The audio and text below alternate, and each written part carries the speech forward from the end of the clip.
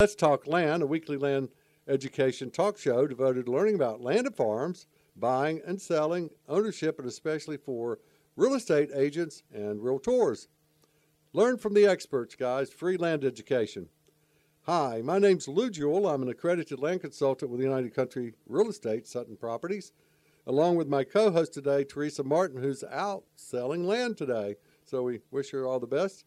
Buying or selling homes, land or farms in western Piedmont, North Carolina, or Southern Virginia, just give us a shout, guys. We'll help you out. Our office is at 102 East Main Street next to BB&T Bank in downtown Pilot Mountain, North Carolina. Our company website is www.allsuttonproperties.com. That's ALLSUTTON, properties, plural.com. All of our shows are dedicated to the Realtors Land Institute staff and members, and our national websites, www.rliland.com.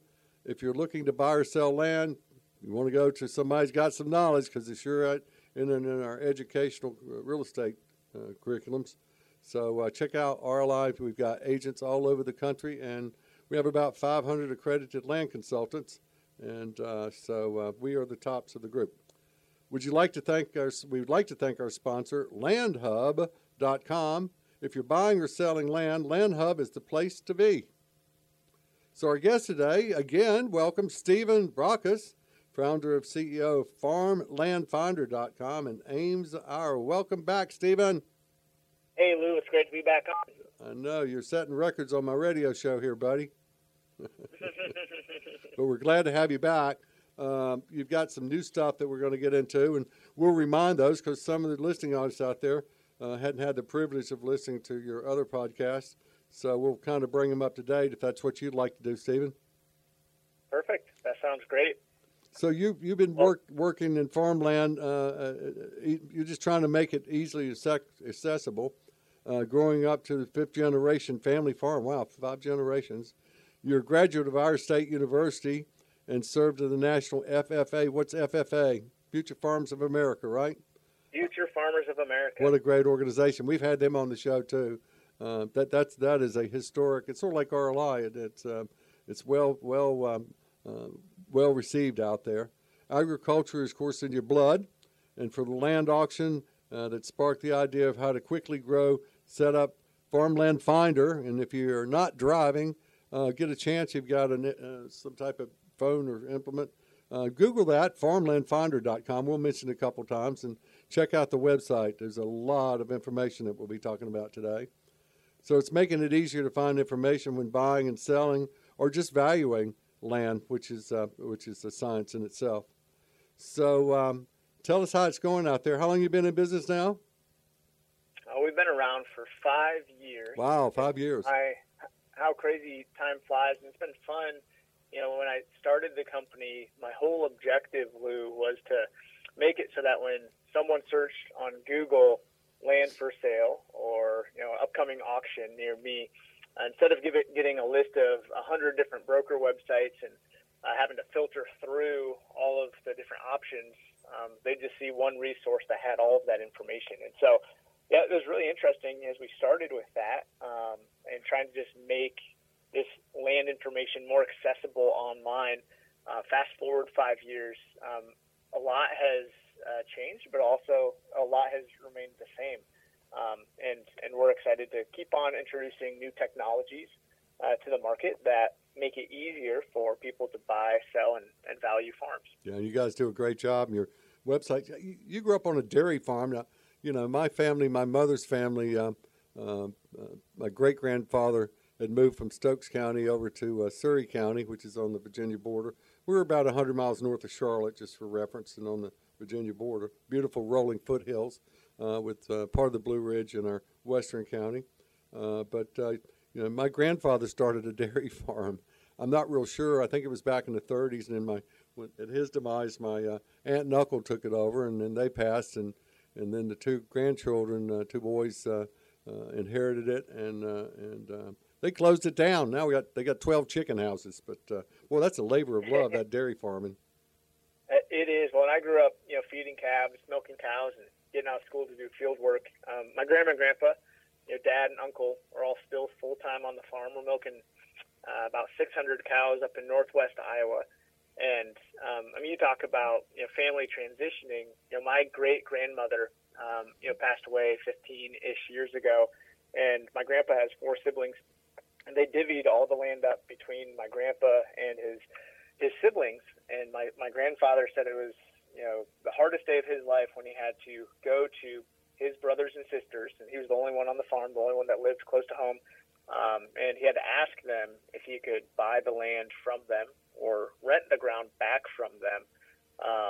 And they didn't have to do that. They could have told him to go fly a kite. And he said that was a really challenging day. Fortunately, he had good relationships with his siblings, and he was able to, some of it he bought it back from them. Some he still rents it to them from to this day. But he said, by golly, I don't want to put my kids in that situation when we do some farm transition planning. And so that sparked this whole conversation and started changing how my grandpa thought about the farm business. Sure, of course. Really, they, instead of being a sole proprietor, they put that into all of the farm assets into an LLC. They have my uncle and my dad who are, successors on the farm or partners of that business. And it's just a little bit different. Agriculture looks different today, and how land transitions and how farms transition and the business structures in which they actually transition, that's different today than it was 10 years ago, than it was 30 or 40 or 50 years ago. So it's kind of interesting to see that in my family. And a lot of folks I talk to, Lou, have similar stories to yours where something transitions and it seems like less and less people are on the farm these days, but there's a lot of people that are really interested in farms and in farmland. And it's fun to get to work with those folks every single day. We parallel in that. We're almost 6 generations, and Stephen, not 1 inch has ever been sold to anyone outside the family. One of my uncle's wives had passed years ago, and he remarried, and then he passed probably 10 years ago, and then his second wife passed last year, and he had built a house next to my grandfather and had like 30 acres and 3 children where I grew up. I grew up in Charlotte, but I spent my summers there, and that was my uncle and my cousins there. And, the 3 of them were successful and scattered, and they really didn't want it. And, of course, they knew the history stuff, and one of the first things was they called me to help out and kind of help evaluate it. And I said, "You want me listed?" They said, "No, we already got people want to buy it." And I said, "Well, and then family?" And they said, "No." And I said, "But there is one that might." So anyway, we worked it out. So one of the grandchildren bought it, and then he's leasing it to the next generation. So it's we didn't get sophisticated and do the LLCs. There were 10 children, mother being the oldest girl, and it was divided up proportionally. Grandfather did a great job. In fact, that's kind of how I learned to do estate planning and also developing land. I've developed over 60 rural subdivisions. We have a 10-acre law here. As long as you stay 10 acres or more on your subdivision of property, you don't have to get the government involved. Imagine that concept. So it's well, Lou, I'd be curious. When you think about the future of this farmland market, and you've been around farmland a few more years than I have. Fast forward 30, 40, 50 years. How do you see things? How have you seen things change in the past 30 years? But how do you think things will change in the next 30 to 50 years?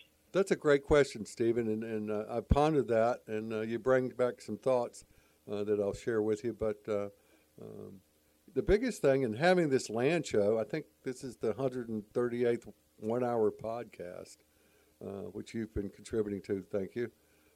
It's amazing what you learn. I travel all over the country, actually outside the country. I had a guy on from Brazil and talking about the government down there, and 2 crops in one season, corn and soy. In 12-month calendar, they can plant and harvest 2 different crops. There's only one other place in the world. But that was fascinating. I have no idea. But what I'm seeing in the shows that I'm having, especially with the technical guys like you guys, is the technology. Automated farming, satellite. I had the guy that did his graduate work at NASA back, and then now has a company, a satellite company. He's down to 2 millimeters square. And I said, "What the hell do you use it for?" He says, "Well, migration of animals, urban crawl, crop soil changes, erosion, floods, damage from floods, and the transition of land and farms and crops and weather. And he said, it's crazy. I built a multi-million-dollar business just out of using satellite technology. And then, of course, you guys with your website, and then you've got two of our sponsors for our line. By the way, thank you for being a sponsor for our line. We've got our virtual land conference next week. I'm pretty excited about that for a couple days, 2 or 3 days. Thanks for sponsoring. But like we had Real Exxon and Landgate, and they've started technology of organizing the old oil and gas from the landman and moving it into solar, wind, anything that you can make money above ground or below ground, where us realtors can now register our clients' property, and it'll match up to the companies that are looking for sources and sites. Then I've had several biologists on, the genetic engineering that's going on with the animal population, and of course the plants and crops that we do, soil, the carbon credits, all that's going forward. It's this 5G and this technology world. I'm 71, soon to be 72. I mean, golly, it's next 30 years. It's going to be a ride, but it's going to be totally different. What do you see? Yeah, well, Lou, I mean, it's incredible. I was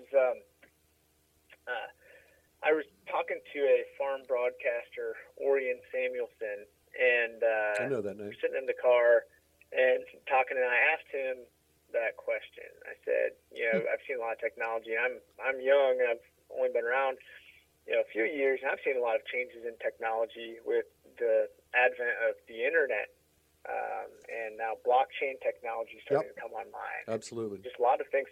So I asked him, I said, what's the biggest change you've seen on your farm, or the biggest technological change you've seen in your life?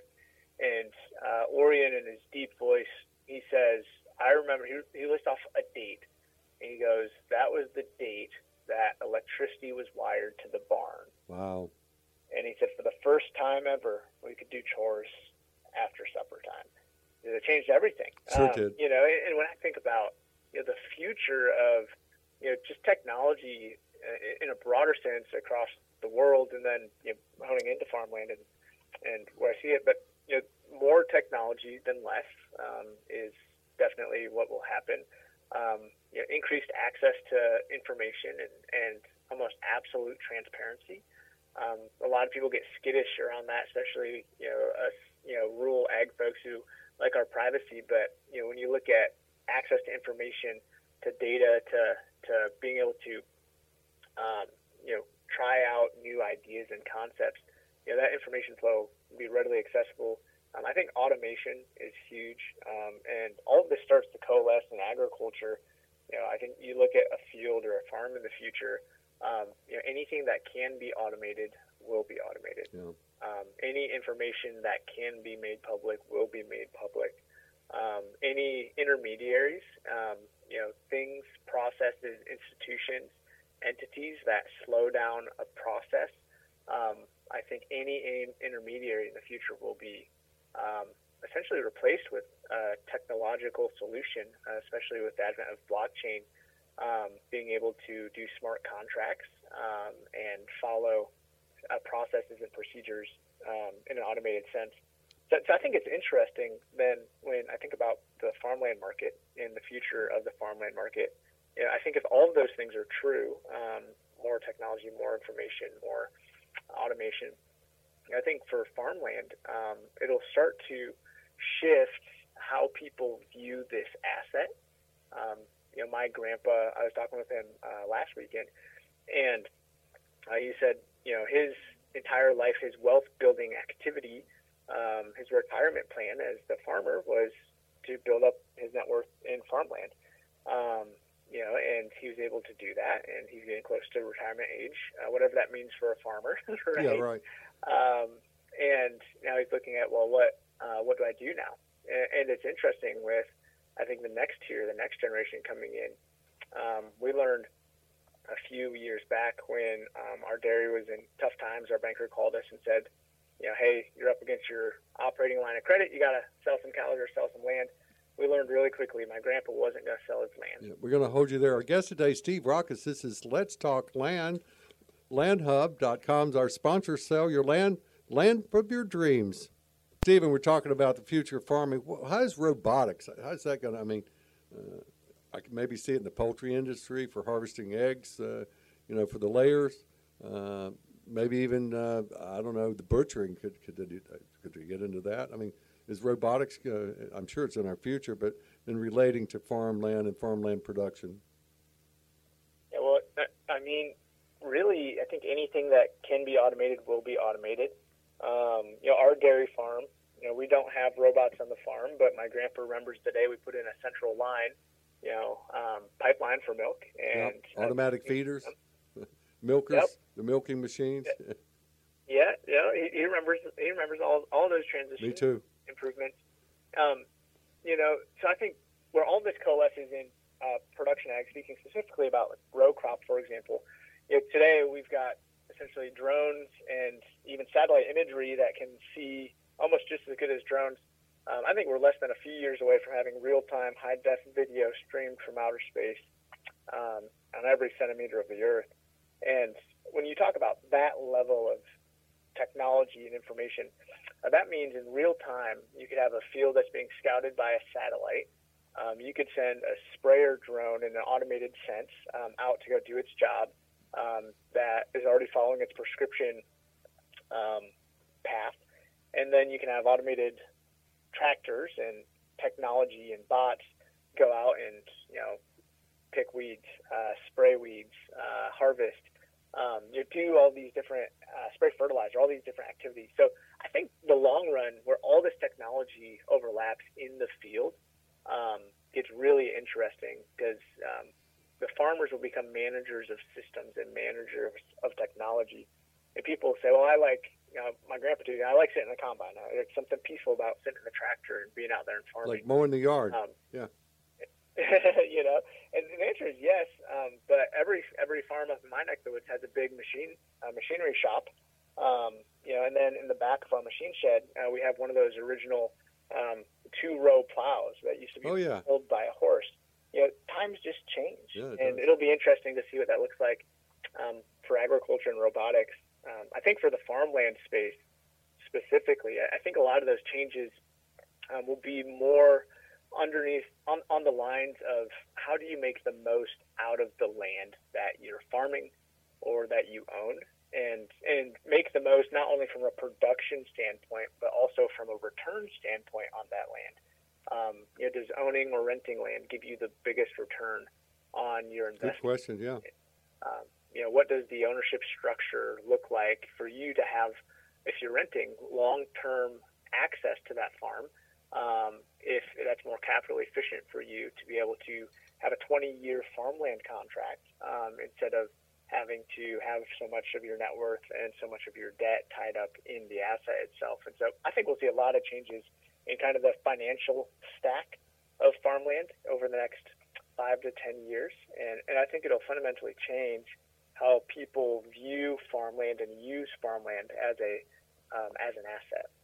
Yeah, and you've got, I'm seeing too, did a show, indoor farming, which you don't have to worry so much about the climate. Are you seeing much of that in your market area around your clients? Oh, absolutely. I have a friend who has an indoor lettuce farm up in Ames, and what's unique is the business model is he grows his lettuce, his produce indoors. He ships it directly to consumers, and so they get a subscription of lettuce, and literally it's plucked. This is incredible, Lou. It's plucked in the morning, and within 2 to 3 hours, it's at the doorstep. Unbelievable. Sort of like the old milkman with crazy. with Amazon and Phil Express and UPS, everything else. You think Amazon's going to get into? Well, they're already in produce. They are. They bought Whole Foods a couple of years ago, and now you can order fresh food anywhere close to a Whole Foods market. It's crazy, and this technology. And some people get cagey or scared. Like, what's the technology going to do? Is it going to disrupt things? Of course, it's going to disrupt things. It's going to change literally everything. However, that's what it's always done. And so, yeah, I think trying to stall the progress of technology for the sake of just stalling progress isn't really the way to look at it. I think really looking at, especially anyone in farmland, for example, and brokers and auctioneers and absentee landowners and investors, if you can find a way to use technology to build your business or use technology to do something a little bit different, then that's a really good use of that technology. And so it's kind of fun. No one today imagines running a business without a computer, without a spreadsheet, without your cell phone. Well, what are those things 20, 30 years down the road that people won't see themselves running their business or running their lives without? They're probably technologies that we haven't even been talking about yet. So it's exciting to think about. Well, you got my head spinning. What about the financial world of the farm lenders? Of course, you got farm credit, but there's other lending institutions. I'd like to, if you've got some contacts with some of these other non-farm credit lenders that specialize in farms. How about queuing me into them? We'd love to get them on our show and talk about their programs too. But where are you seeing financing going right now? Is it changing, or can it change? Really, from a financial standpoint, money is a commodity. Right. And a lot of farmers, and this is a shift, and talk to my dad and grandpa about this too, a lot of farmers see money, an operating line of credit, as an input cost. They see paying a rental contract as an input cost. Okay. And so when you shift your mind, instead of from running the business, and what's the cost for you to do your business? I've got money tied up in seed and chemical and in fertilizer and machinery, in land, in et cetera, in financing. But you start shifting that mindset and saying, well, what's the cost for me to do what I'm doing, and what's the return on that cost? For every dollar that I put to work, am I getting $1.50 back? Am I getting $2 back? And that type of mindset, I think, is really interesting because it helps producers look at things a little bit differently. And so, kind of parlaying into the financial world, we work with ag lenders and farm credit associations and regional banks, across the country. And what's interesting is each and every one of them that we talk with, have multiple technology projects going on internally. And they also have new initiatives where they're exploring or pushing the boundaries of, how do you deliver credit differently? And so, for example, we're not too far away from a future where someone who's looking to buy a farm or someone who's looking to rent a farm could apply for financing online, could be approved by entering their information, be entirely approved without ever talking to a human, and then they can get that money wired to them and start putting it to work. And what's interesting then is when you start taking these systems, and you think of the whole lending infrastructure as a whole organism or a whole system, you start pulling some of these levers. I don't see a future where it becomes less efficient. I think it'll become easier and more efficient. I think that'll decrease your cost to access capital, but I think you'll be able to also access money in really unique ways, whether you want to build up your net worth in farmland or whether you want to be an asset-light farmer and want to rent more acres than you own. I think that financial infrastructure for ag is really close to the point that it can handle that, and technology is at the forefront of making that shift happen. Well, all makes sense because all the stuff there, and now you got the computer brain and the artificial intelligence and the algorithms, and I mean, it's just sort of like insurance industry. It's been around so long. I mean, it's risk tolerance is what everything's based on, any type of money investment type thing, and it sounds like we're right there with the farm and land lenders too. I just refinanced my house at 2%, 15-year, and other than the initial phone call and maybe 2 calls over the process, it was all done on the computer. Scan this, send this, blah blah blah. You need to do this, sign that, DocuSign, and then the escrow lady came to my office and my wife and signed papers and and here we go. I just got a rebate check today. It didn't cost me anything. I got money back. So yeah, Well, and it's so interesting, for residential real estate, that process has been really streamlined and the slack has been pulled out of it. And in farmland, it's been getting there. It still has a ways to go to get even to kind of that level of simplicity. But I heard a statistic the other day. Was talking with Dr. Bruce Sherrick, who's a farmland economist, and he highlights something really interesting, that in farmland, less than 14% of farmland in the United States is leveraged. That means there's a lot of equity tied up in farmland. That's incredible. No, I haven't heard that stat. 14%. Hasn't been. Under 14%. It's an incredible statistic. And so what's interesting then is, what does the financialization of farmland look like? And I'm not talking about only debt, but what does it look like for a farmer or for a landowner or for a retired farmer like my grandpa's getting close to that age? What does it look like for them to unlock equity in their land, to unlock that net worth that has been tied up, without giving 40% to the government? And I think there'll be a lot of unique technological solutions that really help people use farmland as a means to kind of grow their future. No pun intended.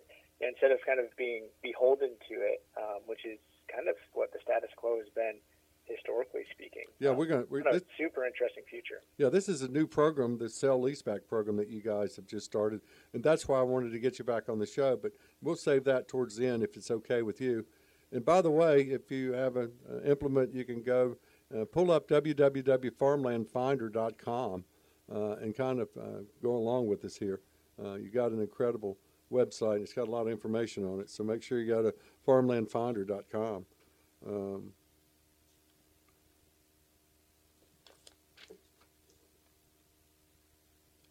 Tell me what market areas you guys keep expanding. I know podcast 37 of our show, Let's Talk Land, was one of the shows we did with you.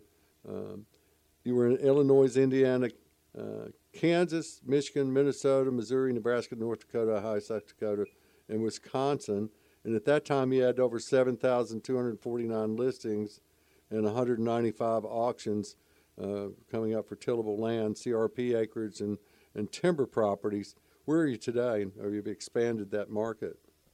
Yeah, it's been really fun, Lou. Over time, we constantly ask ourselves, what markets do we go broad in and where do we go deep? And so we have software tools that farm management companies, ag lending institutions, banks, appraisers are using across the country. And so really, we've got folks all the way in the Northwest down to across the Corn Belt, getting down into the Delta. And so it's kind of fun to see, software tools being used to help create efficiencies and leverage this technology to help them grow their businesses.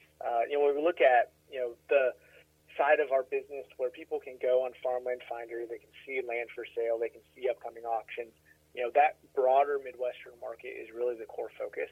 We've learned that 60% of all farmland in the United States exchanges hands in that footprint. And that's really kind of the bread and butter of, that side of the business. And so we're kind of excited to kind of serve the market in a couple of different ways. And we've got a couple of new programs we'll talk about a little bit later around leasebacks and how we work with folks there, because it's exciting to see what role technology can play for landowners and the professionals that serve landowners. We got to get you over in my backyard here, North Carolina, Virginia.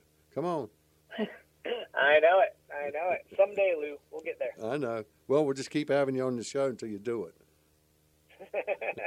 We'll have the Steve Brocksus. You'll be my co-host here for the next time. There we go. But, it's I'm glad to see you expanding, and I'm sure you've got a little more than 7,000 listings now. Kind of where are you there? Yeah, right now there's about 11,000 active listings and auctions on the market. The farmland market's been interesting. Over time, it's always seasons and there's ebbs and there's flows, but kind of a non-time bound principle that I learned in college, is about supply and demand, and economics. And we've seen that bear true in farmlands, where when there's less supply available on the market, less land for sale, typically prices will go up. Yep. And I'm going to cut you off. This is Steve Brocksus. And vice versa. Yeah. Steve, our guest today is Steve Brocksus. This is Let's Talk Land. View thousands of properties for sale at landhub.com. So, we really covered a lot of ground here, Steve, and I love your enthusiasm and your background and your young knowledge and energy. It's exuberating over the wires here. Talking to one of our ALC buddies out in Iowa last week, we was talking about land sales, farmland sales, and we were talking about auctions. I know in our market area we have our auction license at Sutton Properties here in Pilot Mountain for North Carolina auction license, and we have a cooperative for Virginia. But we're not seeing as many auctions with this hot market here for the last year or two, and the ones we're seeing, a lot of them are online. What's going on in this greater market area that you guys service? Yeah, across the Midwest, the area that we touch, it's been really interesting. We've seen, just looking at the raw data, we've seen land in recent years skewing towards the higher quality ground going to auction, which has also then commands the highest dollars on the market. Stephen? What's higher quality land? Just for our audience out there. So across the Midwest, in Iowa, there's the CSR2. In Minnesota, it's the CPI, the soil quality. But you're looking at, your black dirt, square 80, 120. It's got good road access. Anything that's 75 to 80 CSR2 or higher, or if you get the CPI or PIs, you're looking at 130. 125 or higher. And what do those nomenclatures mean? Just explain those for our listening audience, just so they kind of visualize what we're talking about. Yeah, so from a soil standpoint, the soil quality, there's ratings that are in place that are trying to be a proxy for the productivity of that ground. So Iowa CSR2, is the corn suitability rating, or CPI in Minnesota, the crop productivity index. And it's really just looking at the soil characteristics. Is it silty clay loam? Is it sandy clarion? What is the soil type? And that will help kind of dictate, what is the quality. And it's not a one-to-one match, right? It's not a perfect system of, hey, if you have a 90 CSR2 farm, you're going to get 200 bushels an acre. It's a benchmark. Not exactly one-to-one, but it is a proxy that a lot of people use. So that adds to value if you can get more yield, because that's what it's all about. Yield, right? It is, right? Yield. And also, our investors that are looking at farmland, they look at when you price farmland, what's the smallest common denominator? So typically it's the price per acre. Right. But one unit smaller than that is actually, what's the price per soil productivity point, like the price per CSR2 value. And so it helps to compare farms a little bit more apples to apples if you can break it into smaller data points. And the soil quality, PI, CSR2, can help some investors as they're analyzing as well. And does cap rate play into that too? Yeah, for investors, it really is. It comes down to, what's the gross cash yield of the farm, which it can be equated to a dividend of a stock, or something like that. And what's the cap rate on the property? What's that return annually? And then what's the appreciation potential on the farm? And so if you can answer those three questions for an investor and you de-risk all of those, right? Can you de-risk or almost guarantee, what's the income, the cash yield? What's the cap rate? It's hard to guarantee the appreciation. You can almost guarantee, again, the return from a cash standpoint through a rental contract that's in place on the farm. Appreciation, that's just depending on how long your hold period and what the broader market does. So it's a little bit harder to hedge for that. But those are the things investors look for. And you've also got miles to market too, right? Say that again? You also have miles to market. I know that was the biggest thing with talking to my buddy in Brazil. was that the government was now investing billions of dollars to establish rural rail lines for commodities to get them to the markets faster and cheaper. So, location of these farms, I guess, is also important too. I know in our area, we're big in chicken farming to the western part of us. And, and you get to, there's almost a line where you don't see chicken houses. And the reason is because of the distance to haul the feed and, of course, the chickens. So you have that as a consideration too when you're look. It's not just the property and it's got all these wonderful yields, but that's a cost factor too, right? Yeah, absolutely. And in addition to those, is what is the local infrastructure and what's the local operator base? Do you actually have some labor that can actually produce on the farm? Do you have a good farmer partner who understands the area, understands the market access, understands the crops, understands the soil type on the west side of the river versus on the east side of the river, right? There's that local partner, local knowledge and expertise that is also really important when making these decisions as an investor. And it's super interesting, to see the shift. I'd say in recent years, and probably even more rapidly in the future, of investor interest in farmland.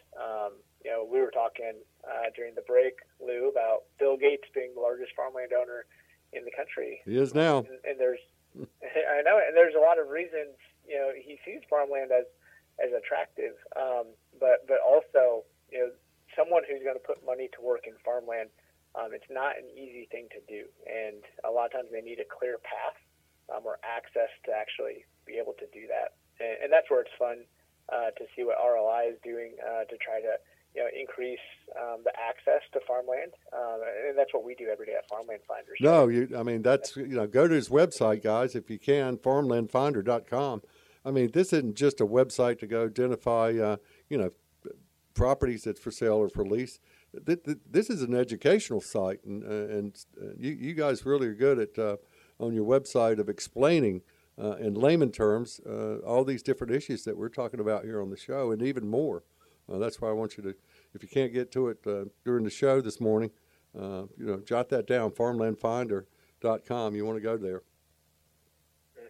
Yeah, absolutely. We found a lot of, I'd say, beginning farmers or expanding farmers can come to our website and start to learn what are some mechanisms in place for them to expand their farm or expand their acres or to partner with an investor and be able to start farming. We also have a lot of resources, and I'd say most of the people we work with on our transactional platform are either first-time farmland investors or farmland buyers who haven't bought hundreds of farms or even dozens of farms, but maybe one or two. And what's really fun about that is everyone says this all the time, and it's so true. There's so much money sitting on the sidelines waiting to be put towards the government's throwing trillions of dollars out there on the street. Trillions. It's out there on the street. And guess where it's going? Into savings. I know, right? And what's the rate of return on your savings? Yeah, really. You need to buy some farmland. So you get some farmland. It's a good store of value. It's low risk. It doesn't lose 30% overnight like the stock market did when COVID hit. There's so many inherent characteristics, and then you've got the broader demographics of there being more people, more mouths to feed. That relationship. And you talk about demographics. The farmer who produces on the land will always have to be local. Until someday far off in the future, and that's entirely automated and it's robots, right? The farmer to actually put seed in the ground, to care for the crop, to fertilize it, it all has to be someone geographically close to the ground. But there's no restrictions besides some regulatory restrictions, but set those aside. There's no restrictions on where the person lives who owns it. Right. It's so interesting. You can own a stock in Google or in Amazon or in Uber. It doesn't matter where you live, but for farmland, today, most people who own the land or live close to it or they're farming it, I think 15 years down the road, that pendulum will swing entirely the other way. Well, you're seeing that with investors. You're seeing that with farmland investors. That's the programs that you are advocating. This programs out there. You don't have to. I could own a farm in your backyard in part of your market area and be here in North Carolina. And then you've got the Hertz organizations and different ones that do farm management. Those are the big guys. And then you got like my buddy up there in your backyard. That's just a small, but they've got like 7,000 acres or what is it? Boy, I'm losing it. They got a lot of land that they manage. So, yeah, well, it's interesting. I talked to my grandpa over the weekend, and he asked, are you seeing more investors buying land? And I said yes. And he said, I asked him, I said, is that a good or bad thing? And he goes, well, it depends. He says, if I can keep farming that ground and know I'm going to keep farming it, he's like, that's all I really want as the farmer. So if there's a way to do that. And then we started talking through this wild concept, which does not exist in farmland. And people might raise their eyebrows a little bit. But what does it look like if a farmer could have a 20-year lease agreement with a landowner, right? Guaranteeing them long-term access to the farm. Mailbox money. What's that? Mailbox money. I know, right? It's interesting. You just start looking at what different ways could things be done. And today, most lease contracts are short-term, 1 year, 3 years, 5 years. On organic land, you might get a little bit longer. It might be a 7-year lease, maybe 10 years. But if you could guarantee as a farmer that you have 10-year, 20-year lease, you'll have control, you have access to that land. Then in theory, that land could actually transfer ownership without the farmer ever changing. And that's a really interesting concept. If you can start abstracting the land ownership from the production and both move interdependently or independently of each other, I think both markets will operate more efficiently, and they'll be really unique. You talk about auctioneers and brokers and the real estate industry trying to service, people selling rental contracts or that land changing ownership between different funds or different investors. That's a very different future, and I think that's what technology will bring to bear is make that easier. And this is back to our family experience. This is generational.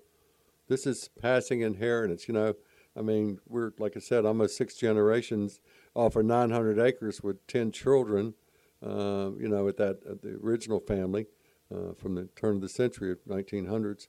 And, and that's fed us, educated us, clothed us, and we got money in the bank. People talk about the poor farmers. I don't really know any, quite frankly. But, these programs are set up. And I want to go back just real quick and steer you to demographics. And then I want to kind of get into this Farmland Finder, your new program, your Farmland Leaseback. We're kind of talking around it. But let's do the demographics. When I read stuff, it's like the average farmer's in the 60s, and what are they going to do with it? But who's the farm owners now, other than the Bill Gates and the Ted Turners and those? Well, it's interesting, Lou. Today, as we sit here talking, less than 2% of farmland is owned by organized capital or private equity groups. Wow. And so a very, very small percent. However, in the last 4 to 5 years, you've seen almost a 65% increase in the amount of land that is purchased by investors and organized capital. What's driving that? So, what's that? What's driving that?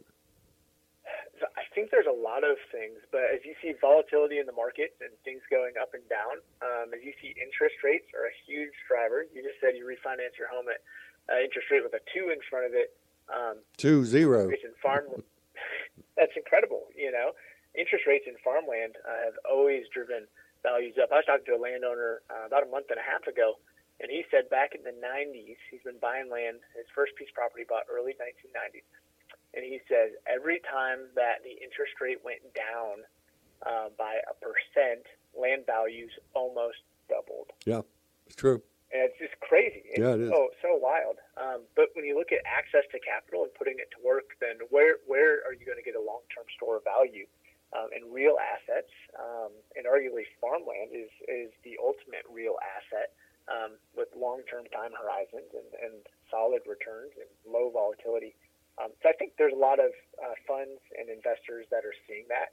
I also think the real estate community their eyes are starting to be open to that and saying, wow, there's a lot of money that would typically go, look for more treasury or bond-like yields, and farmland can be competitive and attractive when compared with that, and it definitely beats dollars just sitting in the savings account. There's a lot of things driving the market. I think there'll be even more things in the future driving investor dollars into farmland. Are we seeing more of the younger generation getting involved, or are they sitting on the sidelines? Younger generation wants to get involved, Lou. I think that's always been the case. But they don't know how. How? Yeah. Well, you go to Farmland Finder's a good place to start. It is. We work with young farmers, especially ones who aren't inheriting land. Maybe a young farmer comes up and they'll come to our website and say, hey, my neighbor said they'll sell the land to me, but I can't buy it.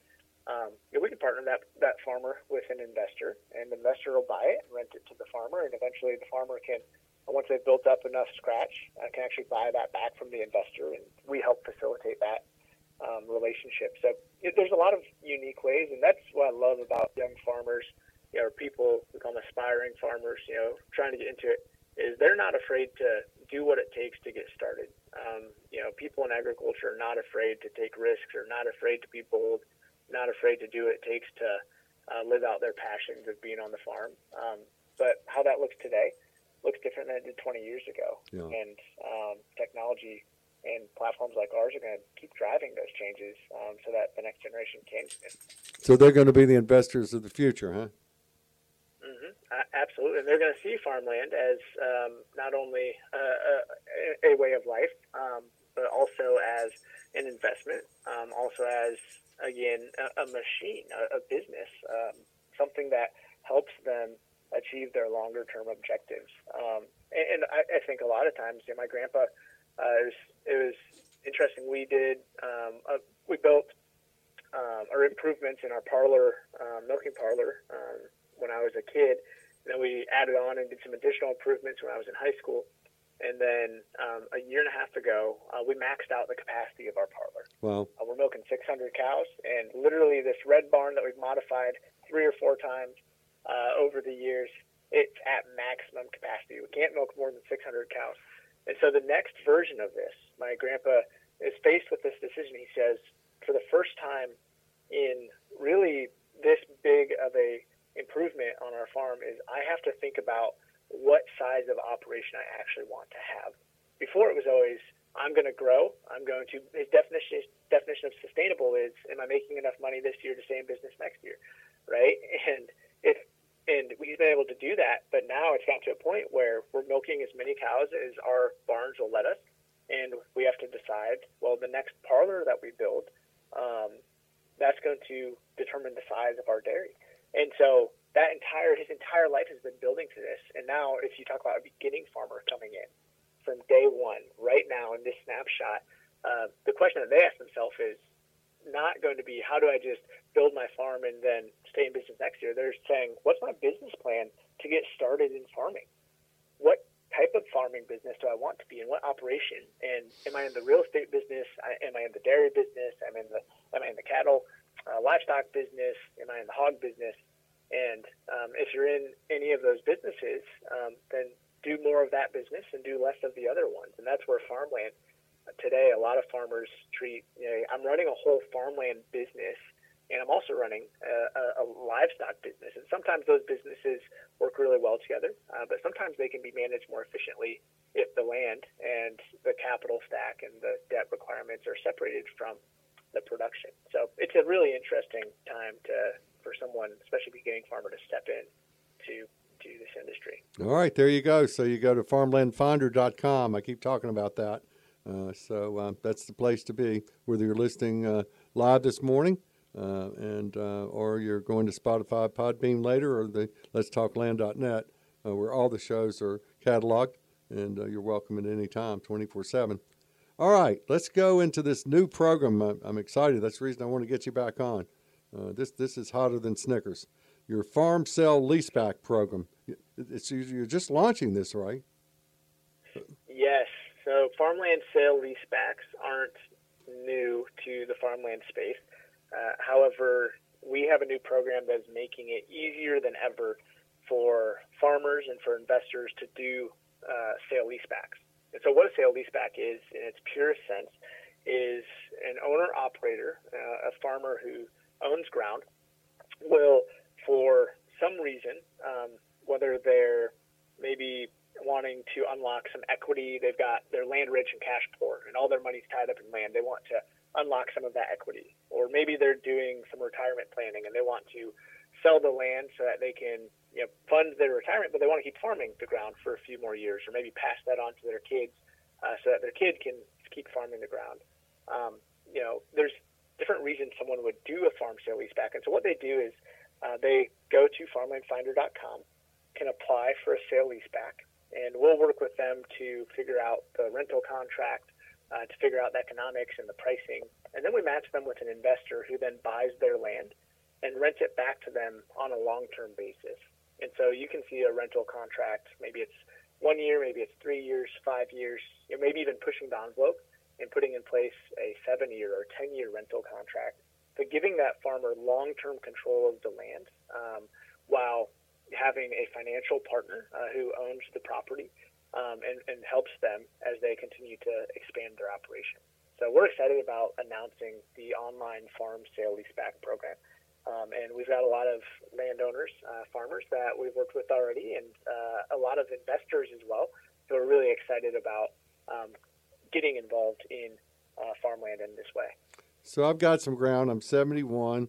My kids aren't interested in it, but I'm tired of getting on the tractor. So I go to Farmland Finder and one of your talented staff, and I tell you, you got some. How many people on your staff there now? There's a dozen of us. Really, already? Midwest. Wow. Mm-hmm. But they're all extremely talented and qualified and up to speed on what's going on. But you talk me through how all this works. You've got all the paperwork, legal documents, all engineered for the different states and situations, I say. And then we determine I'm going to sell the property for $500,000, and of course I'll have the capital gains to deal with. That's another story, possibly.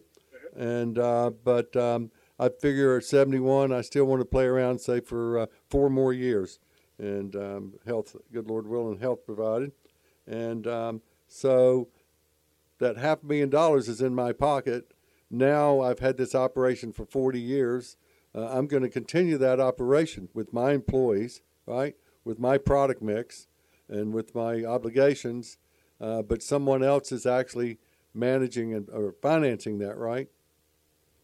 That's correct, Lou. And to take it even one step further, let's say that you're in that 4-year period, you're farming it, and you've got someone on the farm who you're like, man, they kind of want to take over the farm, or maybe you've got a neighbor kid who's trying to get into that. Well, you have that contract, and so you can actually sign that rental contract to that beginning farmer or to that neighbor or to whoever else, so that when you leave, now that you've set that person up for success, and they have this relationship with the investor who gets to work with them, gets comfortable with them, and then can renew that contract into the future. And so it can give you, as that landowner, as that operator, as that person who really cares for the land and also is passionate about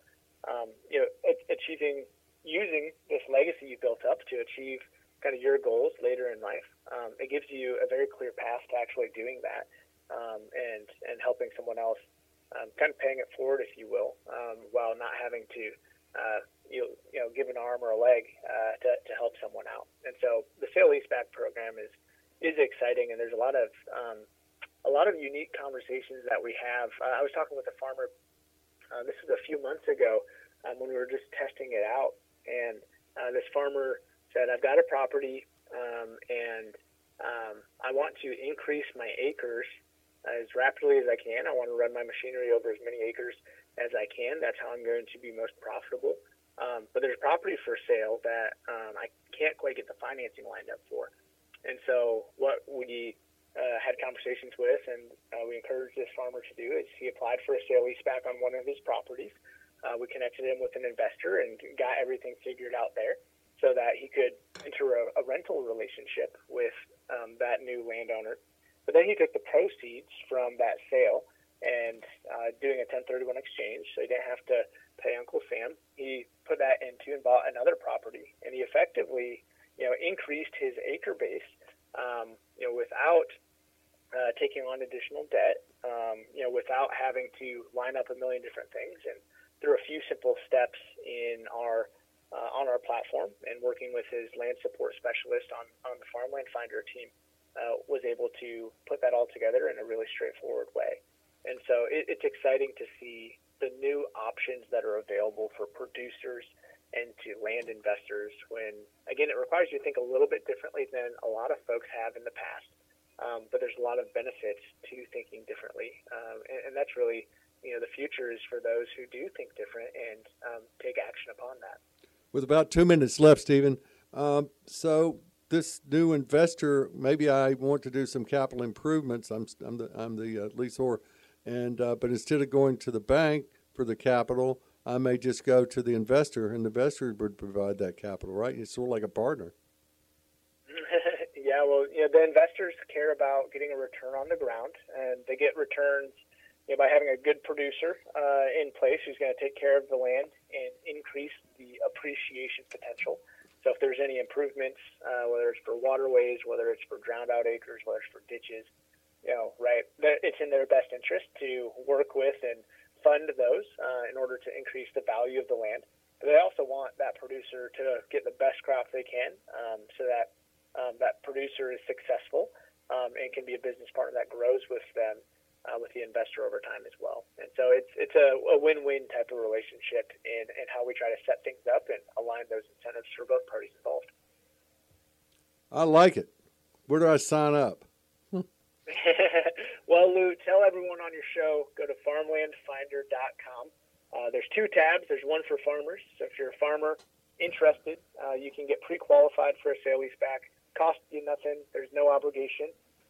You'll fill out a simple application, and one of our land support specialists will help you understand if it's a good option or not. And there's a second tab for investors. So if you're an investor, you want to buy land that has a producer already in place, you can apply to invest. We run you through a little bit of a qualification process to make sure you're set up for success. Then you can start buying farms through farmlandfinder.com. Incredible. I knew I liked you. How do they get in touch with you, Stephen? Excellent. Well, tell everyone to go to farmlandfinder.com, or they can call us at 515-219-4540. Okay. And what you got an email you want to put out there? Sure. My email is just my name, Stephen, Steven, at farmlandfinder.com. You've been an incredible guest, and thank you for coming back. We're going to have you back on here some more. So, Stephen, thank you so much for sharing your wonderful knowledge with our listening audience. Thank you for joining us today. Let us know how you like the show.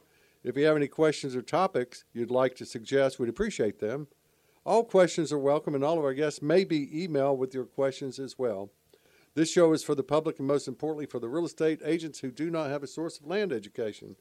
All of our shows are downloaded after the show today on our master website, www.letstalkland.net. Also, find us on Spotify and Podbean. My email is Lou, at mylandpro.com.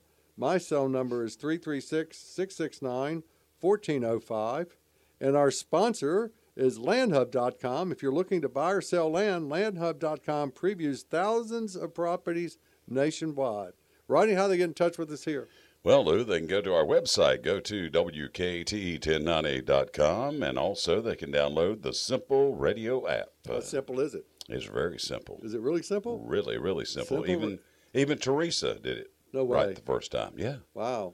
Unbelievable, isn't it? And we only play happy music at WKTE. That's right. And we would like to tell everyone that we're working on our website and our Facebook page, and we're going to be giving away $500. Oh, we are? To a happy person over there, yes. Really?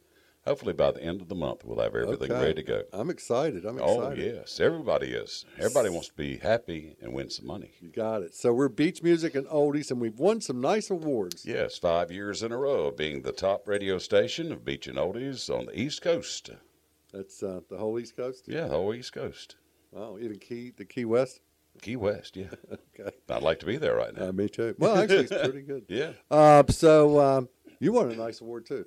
Yeah, it was Reader's Choice Awards for Announcer of the Year. Wonder why. Hey, see you next week. Thank you for joining us.